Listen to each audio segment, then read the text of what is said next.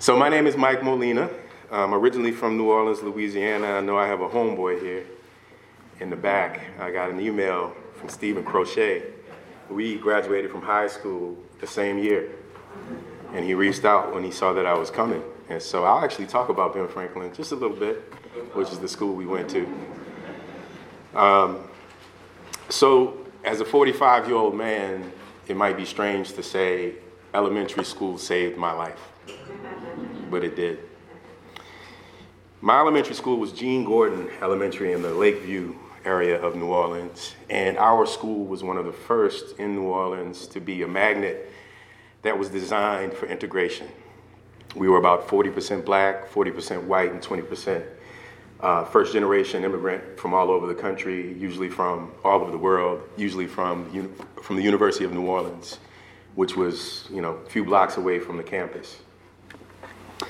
And at that school, in order to make an environment where all those different types of children felt like they belonged, in the 1980s, now remember, integration started before that, but it was a little bit different in the 70s, right? You might remember busing and all of the controversy and sometimes violence that occurred in the initial push to integrate. Well, I was lucky enough to be in the generation after that. And so we had a different experience. It wasn't kumbaya at all times, but it taught me a lot, and it taught me to have an open heart, first of all. For many of us at Gene Gordon, it was our first opportunity to engage with diversity because of segregation that pre-existed, my life and for many, actually centuries in New Orleans. This was a first opportunity for the city to design itself and design its future. And I'm lucky to be a part of that. But we had a leader by the name of Brian Reidlinger. Mr. Reidlinger was a good man. He was warm, he was friendly, he was stern when he needed to be. And he had us sing every morning, lots of songs to lift the spirit. We were a public school, right? So we weren't learning about Christ or any organized religion, but we were learning about hope every day. And one of the things I remember most about Mr. Reidlinger is he would come standardized test time. And back in those days, we used to take the Iowa, I don't even remember the name. I just remember it came from Iowa, and I'd always be like, why Iowa? What does Iowa have to do with New Orleans? Somebody please explain to me. But we used to take these tests, and there was another elementary school not far away called Hines, which wasn't integrated. It was a neighborhood school in Lakeview, which was a segregated, pretty much a segregated community, even in the 80s. And he used to tell us that it was our job to prove that an integrated school could compete with Hines, which was considered the best elementary school. He made it a competitive thing, but in a good spirit, that we would prove, that we would show that we could hang with Hines. And we did. And I got taught a curious mind at Gene Gordon Elementary, curious about people who were different from me, curious about the world around me, because I wanted to know why Hines looked the way it did, why we looked the way we did, and why we had something to prove. Why did we have to prove something? So it taught me a lot about being curious about history, about my city, about America. But mostly, it taught me to seek good, a soul to seek good, an open heart, a curious mind, but most importantly, a soul that would seek good. And it was important because not everyone was happy with integration. Not all the parents were excited to send their children to an integrated school. But we, as the children, had to see good in each other. We had to seek good in each other. And Mr. Reidlinger and all of the teachers fostered that in us. They seeded that in us. And we kept it. But I said elementary school saved my life, so my life must have been in danger at some point, and it was. In middle school, I lost my way. My parents had gotten divorced while I was in elementary school, and the crystallization of the impact of that happened in middle school. As I was exploring life beyond the comfort of Gene Gordon Elementary, while my mom had taken a second job at University of New Orleans as a librarian in order to cover the economic impact of the divorce, and while my dad went out to get a PhD in education from LSU. So he was busy, mom was busy. My brother had gone off to college to study acting at SUNY Purchase. And here I was, a 12, 13-year-old kid for the first time kind of out in the world without a lot of monitoring. And I attached myself and became attracted to the bad boys, if I'm honest. And I'm putting that in quotes. And I tried to see the good in them. And I did see good in them. But unfortunately, they exposed me to a lot of bad. And I started doing self-destructive things that brought me closer and closer to destruction and further from what I had learned and who I had been at Gene Gordon. It all culminated one night. I was 13 years old, riding in a stolen car. We stopped to get gas, and a young man approached the car, pulled out a gun, and told us all to get out.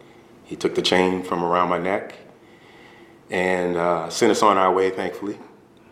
But that moment of having a little black pupil right in my face was enough for me to say, this is not who I am. This is not for me. There's something that I know I am that I learned in elementary school that is still in me, that's waiting for me to return. And I did. I'm thankful for the opportunity to be alive and to make a new choice. And so I ended up choosing and taking a test and getting into another magnet school, which was the best school in New Orleans. And I'm not just saying that, it is, and it has been for many years. Benjamin Franklin High School, and it was an academically centered, very challenging environment. It was hard, but it set me up for success. I went on to Xavier University of Louisiana after graduating from Ben Franklin, and then on to Yale Law School as a way to, as was mentioned about Washington, D.C., how people want to serve here, which I think is I hadn't really thought a lot about that. I'm new to the area. But I went to Yale Law School with the intention to figure out how to serve and how to change the world and wanted to be a good place and a better place. And so I immediately started going into schools. And so while there, I worked at Roberto Clemente Middle School in New Haven and taught a program called Umoja.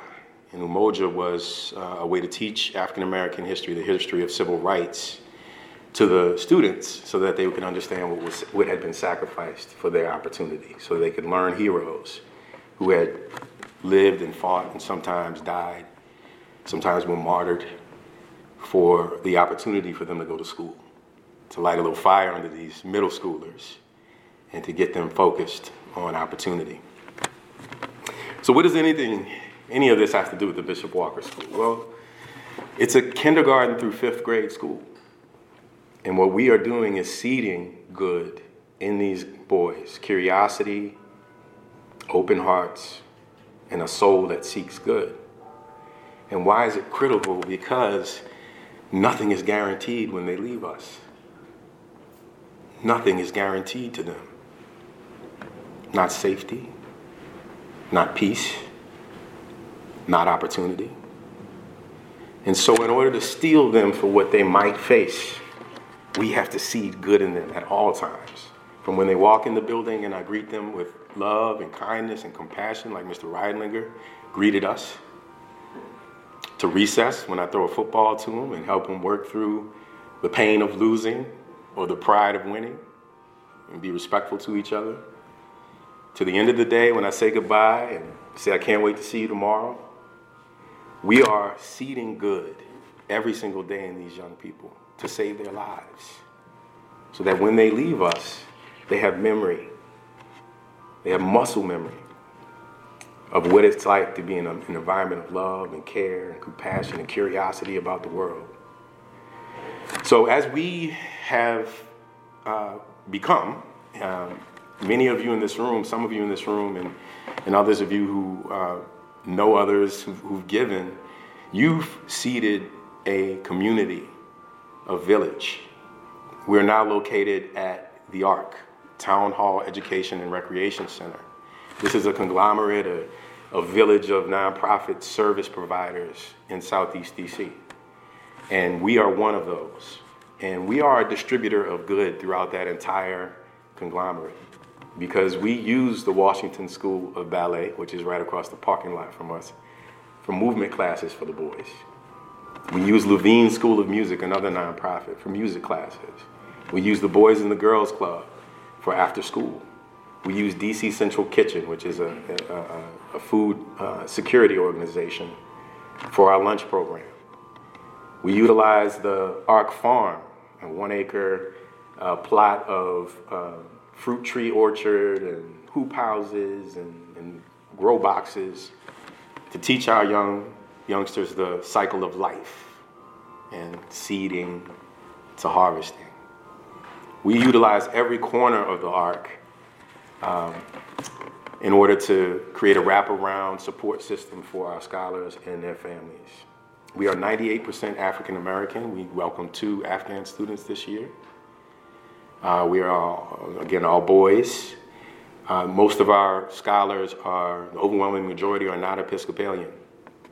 But as an Episcopal school, we're open and welcoming to anyone, whether they are a believer in Christ or in Islam or nothing at all. We welcome them, and we teach them that there is something greater than themselves that is calling them to some expectations. And so we have a program of character development that culminates in an acronym, the KINGS. We teach the boys to be knowledgeable, independent, noble, generous, servant leaders. And the most important is the servant leader, that they see themselves as leaders, and that in order to lead, they must serve in some capacity. And that's our character education program. But we do a lot more than that, right? We are a school. So one of the most important aspects of our school is that we have very small class sizes. We cap at 16. And as a response to COVID and some of the challenges academically that have emerged in the year and a half of distance learning and then hybrid and all the challenges of that, we have now going down to 8-to-1 students to teacher ratio because we have a teaching assistant in each class. What does that mean? That means that we know each student, we love them, we know them well, and we can challenge them, knowing them well enough to know what pushes their buttons, what encourages them, what triggers they may have that need compassion and tenderness. And those class sizes create the opportunity for what we do. We also, again, wrap around whole child investment. We have arts and curiosity inspiring experiences for them at all times. This week, we had the Gonzaga boys from the Gonzaga School, which was likely founded around the time of this church. It's a pretty old school. And they came out and they worked with the boys on poetry, and then they did a little mini poetry slam outside. And that's about I think it's the 3rd or 4th year that we've done that. It's an annual thing. We had a visit from the Urban Episcopal Alliance I think it was last week, which is a collective of DEI practitioners and other folks from parishes all around the country. And they came, were very impressed with the work of the ARC and what we're up to.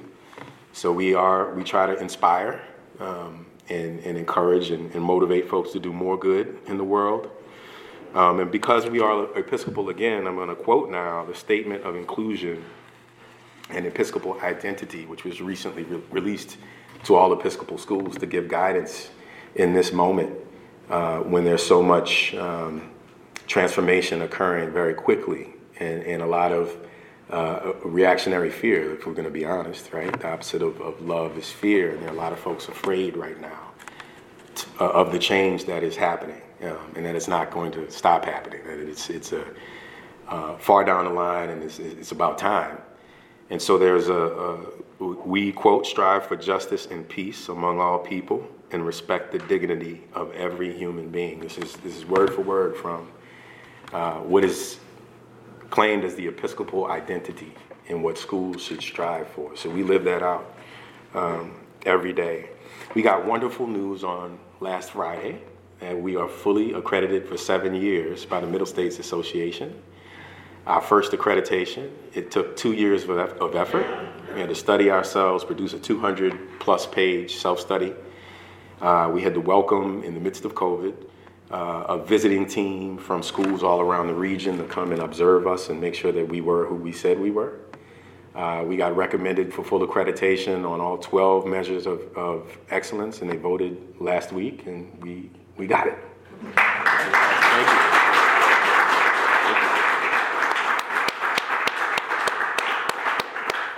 And that was a labor of love of board members, faculty, parents, teachers, administration, even students participated. They had to be interviewed a couple of times, and they shined as they always do. We are a distributor of good. As I said, when we get resources, we take intentional care to utilize the other nonprofits around us so that any dollar that comes to us gets multiplied in this village of people trying to do good in Southeast DC. So again, we use, Washington School of Ballet, Levine, all these different organizations to provide this wraparound support. And, I'll begin to wind down here, and I'd love to take any questions you have. What I'll say is, we are at we're in a transformational moment in education, as you might imagine.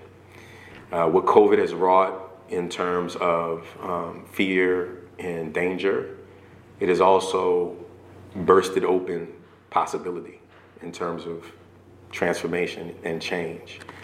I'll share 2 examples of how COVID really in concrete ways opened up the door for me personally to walk into this headship, right? And it's a challenging time to start, but God is good, and God created a perfect opportunity for me personally, I think, to understand this role and to begin to play it well. 2 things that you might not think. Zoom. Zoom. Tired of Zoom. We're all tired of Zoom. However, what Zoom did for me is because people's names are right underneath their faces, I learned names so quickly. And that's not something I'm good at. So it was a blessing. And really quickly learned all my teachers, the faculty, all of the students, parents, which was a great thing. And then the masking. So when boys started to come into the building, so we started the year of COVID last year with 8 boys for whom their home life would not make it possible for them to do distance learning. We had a family, first generation immigrants from Africa, a family of 6 living in a 1-bedroom apartment with multiple children trying to do distance learning in the same room. That's not possible. And so among others, we had to welcome them in at the very start, about 8 boys, very small number, but we were able to do it. And then we had about 50% in April. That's when we started to really open. We started a summer program called Summer Restore right after the switch to distance learning, and then we did Summer Restore 2.0 last year.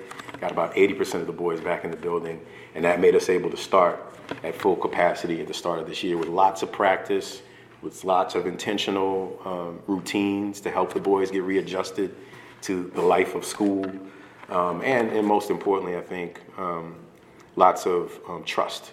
We built a lot of trust over that time period, and we needed it from our faculty, we needed it from our parents, we needed it from the boys. And it worked. It worked. But when they started coming back into the building with their masks on,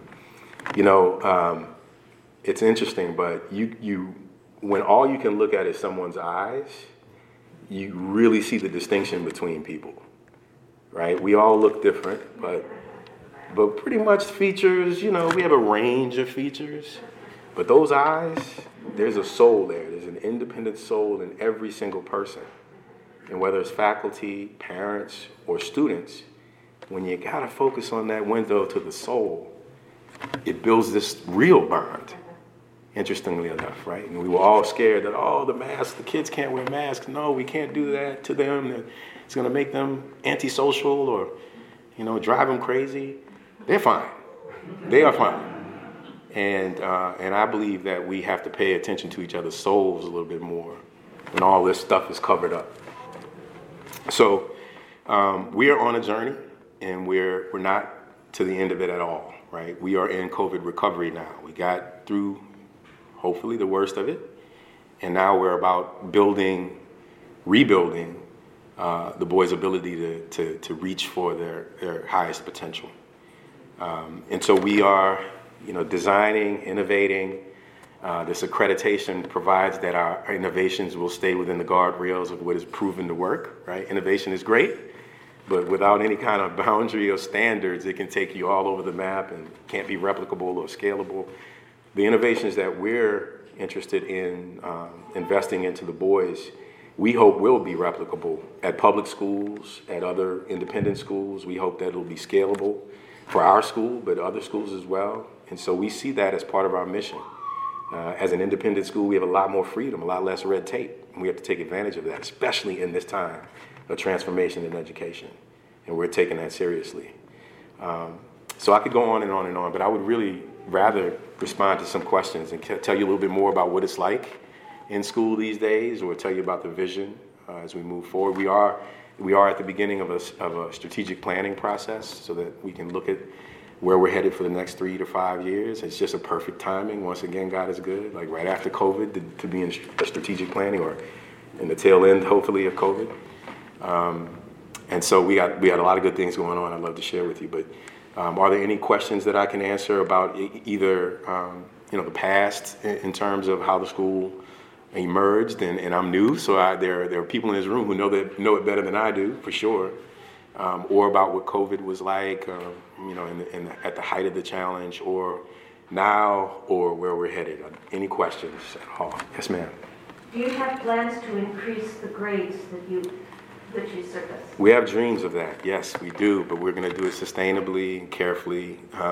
Would you go one at a time? One grade at a time. Yes, that would be the proper way to do it. It's going to take a lot more resources. We are about 80, and this year about 85% of our operations is from giving, and so that's an ambitious model and a challenging model to scale. But we see, in my personal case, anything can happen in middle school. So it'd be wonderful to keep our arms around them a little bit longer. As my colleague from Gilman School, which is where I was in Baltimore before coming here, Henry Smythe used to say, sometimes they need a little more cooking. He's from the Carolinas, so we want to keep them cooking a little longer, and then to place them in great opportunities. But yes, we do envision and hope that we're going to do it sustainably. We're going to do it thoughtfully. Yes, ma'am. Are you able to keep in touch with those who have graduated and keep them as part of your alumni? That's a great question. So we, folks prior to me realized that we needed a specific role of director of outplacement and graduate support. And so we have a person who's dedicated to doing just that, Reverend Brian Harris. He's great at it. He's a wonderful people person, been trained as a minister, and he goes out and ministers to the families who have matriculated into other schools. So we have our oldest scholar is now a senior. His name is Caesar, and he's going to volunteer with us. He's a graphic artist, so we have some potential to give him some internships type, opportunities with our communications department. And we're starting an alumni association. So this is the first year of an actual elementary school with an alumni association. But it's important. It's important. We need to be able to identify, where they are and how they're doing, and also reverse engineer from their success to how do we, make sure that we're seeding that in the boys we currently have. So yes. Yes, ma'am. Could you just in the application process, the recruitment process, are you having employees away every year, and also do the families sign up to like a code of commitment to the school at the time that their boys are there? Absolutely, yes. Absolutely. So the question was about our admissions process. How do we recruit families, and whether families are required to sign a partnership with us in a kind of a covenant, which is what we call it. So yes, we're at the ARC, and so I didn't mention two probably of our biggest partners. Children's National Hospital was on the first floor before us, so when we needed weekly testing, which we do, Our boys can't get vaccinated yet, and we're in a vulnerable population in wards 7 and 8. A lot of our, and PG County are the highest rates in DC. And so we have a lot of fear. So we do weekly testing, and Children's National helped to coordinate that for us. But above us is Apple Tree Pre-K, and it's a kind of, I'm just going to call it a franchise, but it's a number of different pre-K all around the city. And so one is right above us, and so that's a natural pipeline. So those boys who are up there come right downstairs to us. But we also recruit in the neighborhood. We try to connect with our partners. So we believe that all the students who need us are within our reach. And so either they're relatives or children of people who are partners. So the person who runs DC Central Kitchen, his son now goes to our school. But we also have, we're located in a low-income community that's gentrifying, but it's basically a quarter of low-income housing from the Arc all the way up to Suitland Parkway. And the person who founded the Arc, Chris Smith, is the person who owns all of that. So his investment into trying to make sure that community was stable is the Arc. So we get a lot of families from that community right across the street. We work with parishes and other churches to identify boys. And then once they come to us, they do go through an application process. It's similar to a lot of independent schools, except that it's our baseline is we take all comers. We are tuition free, so there are no barriers at all. But we do an assessment to understand what boys might bring with them to us, whether that's a learning difference or an emotional challenge or a family circumstance that's very challenging. We need to know that coming in so we can serve.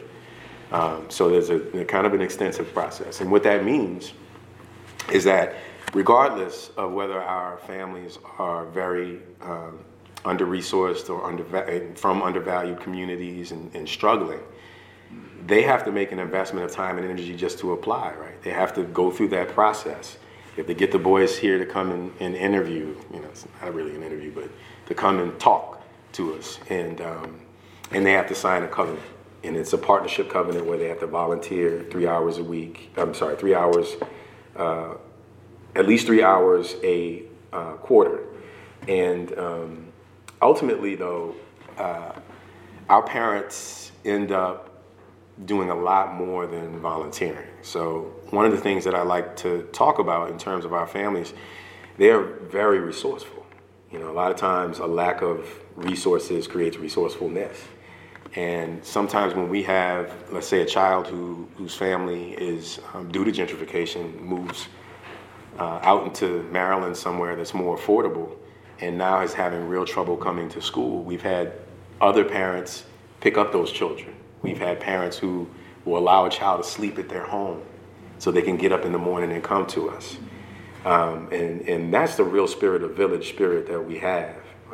And that's cultivated throughout the admissions process. And I think ultimately it's because people who choose our school, and it is a school of choice, they believe in their boys' potential. And they believe whatever investment of time and energy that we ask for is worth it.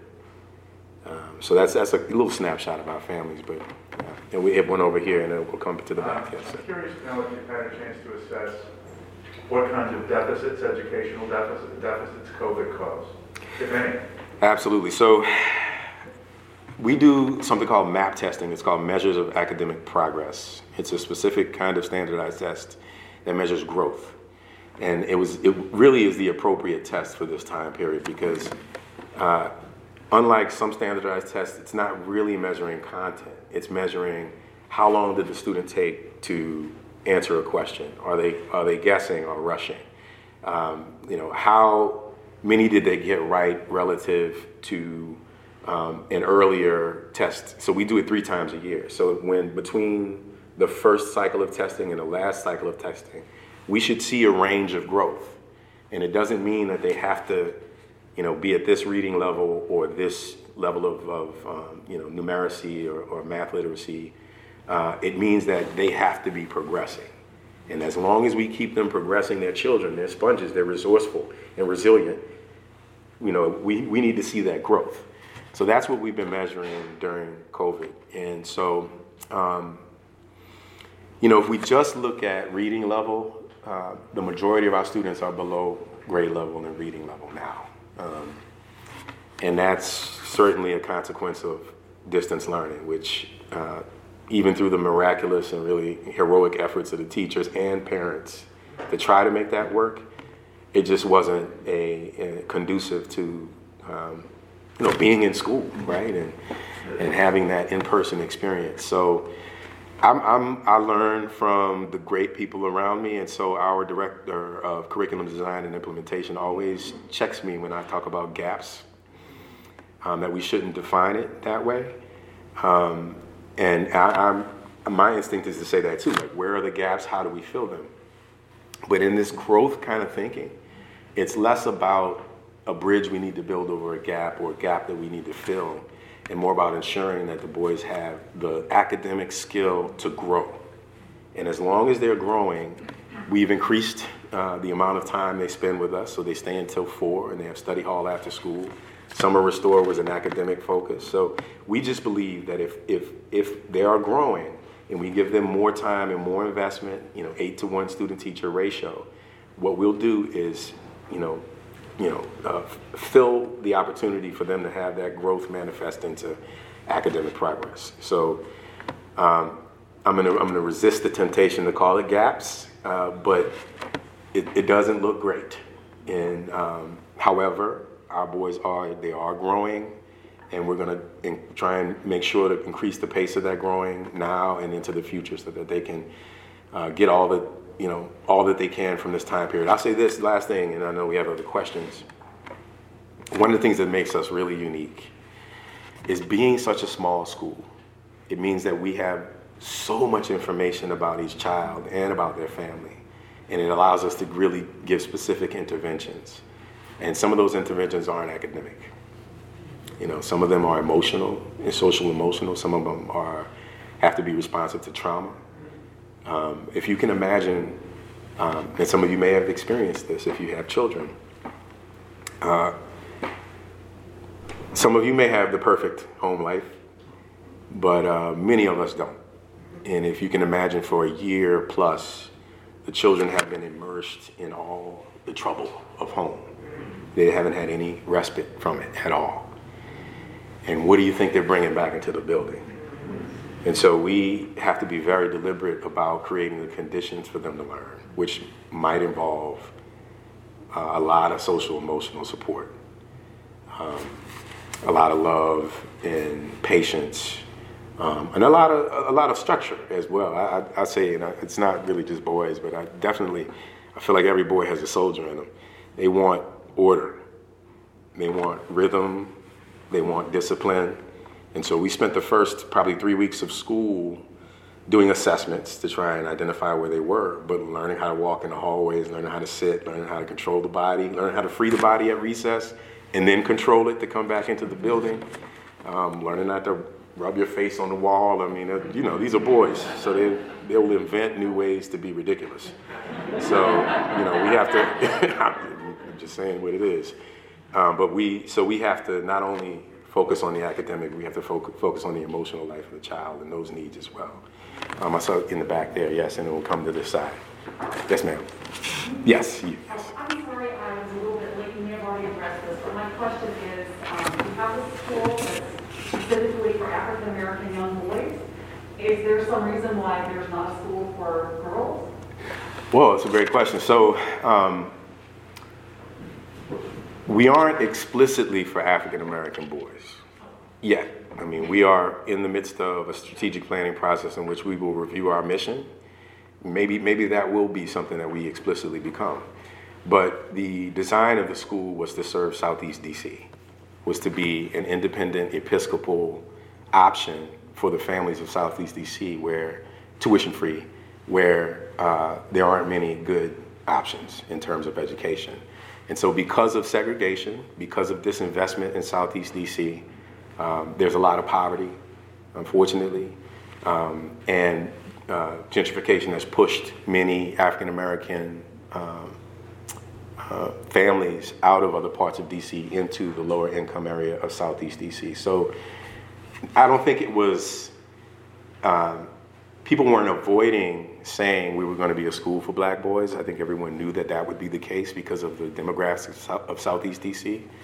But we are designed to serve. And so, again, we have 2 Afghan students.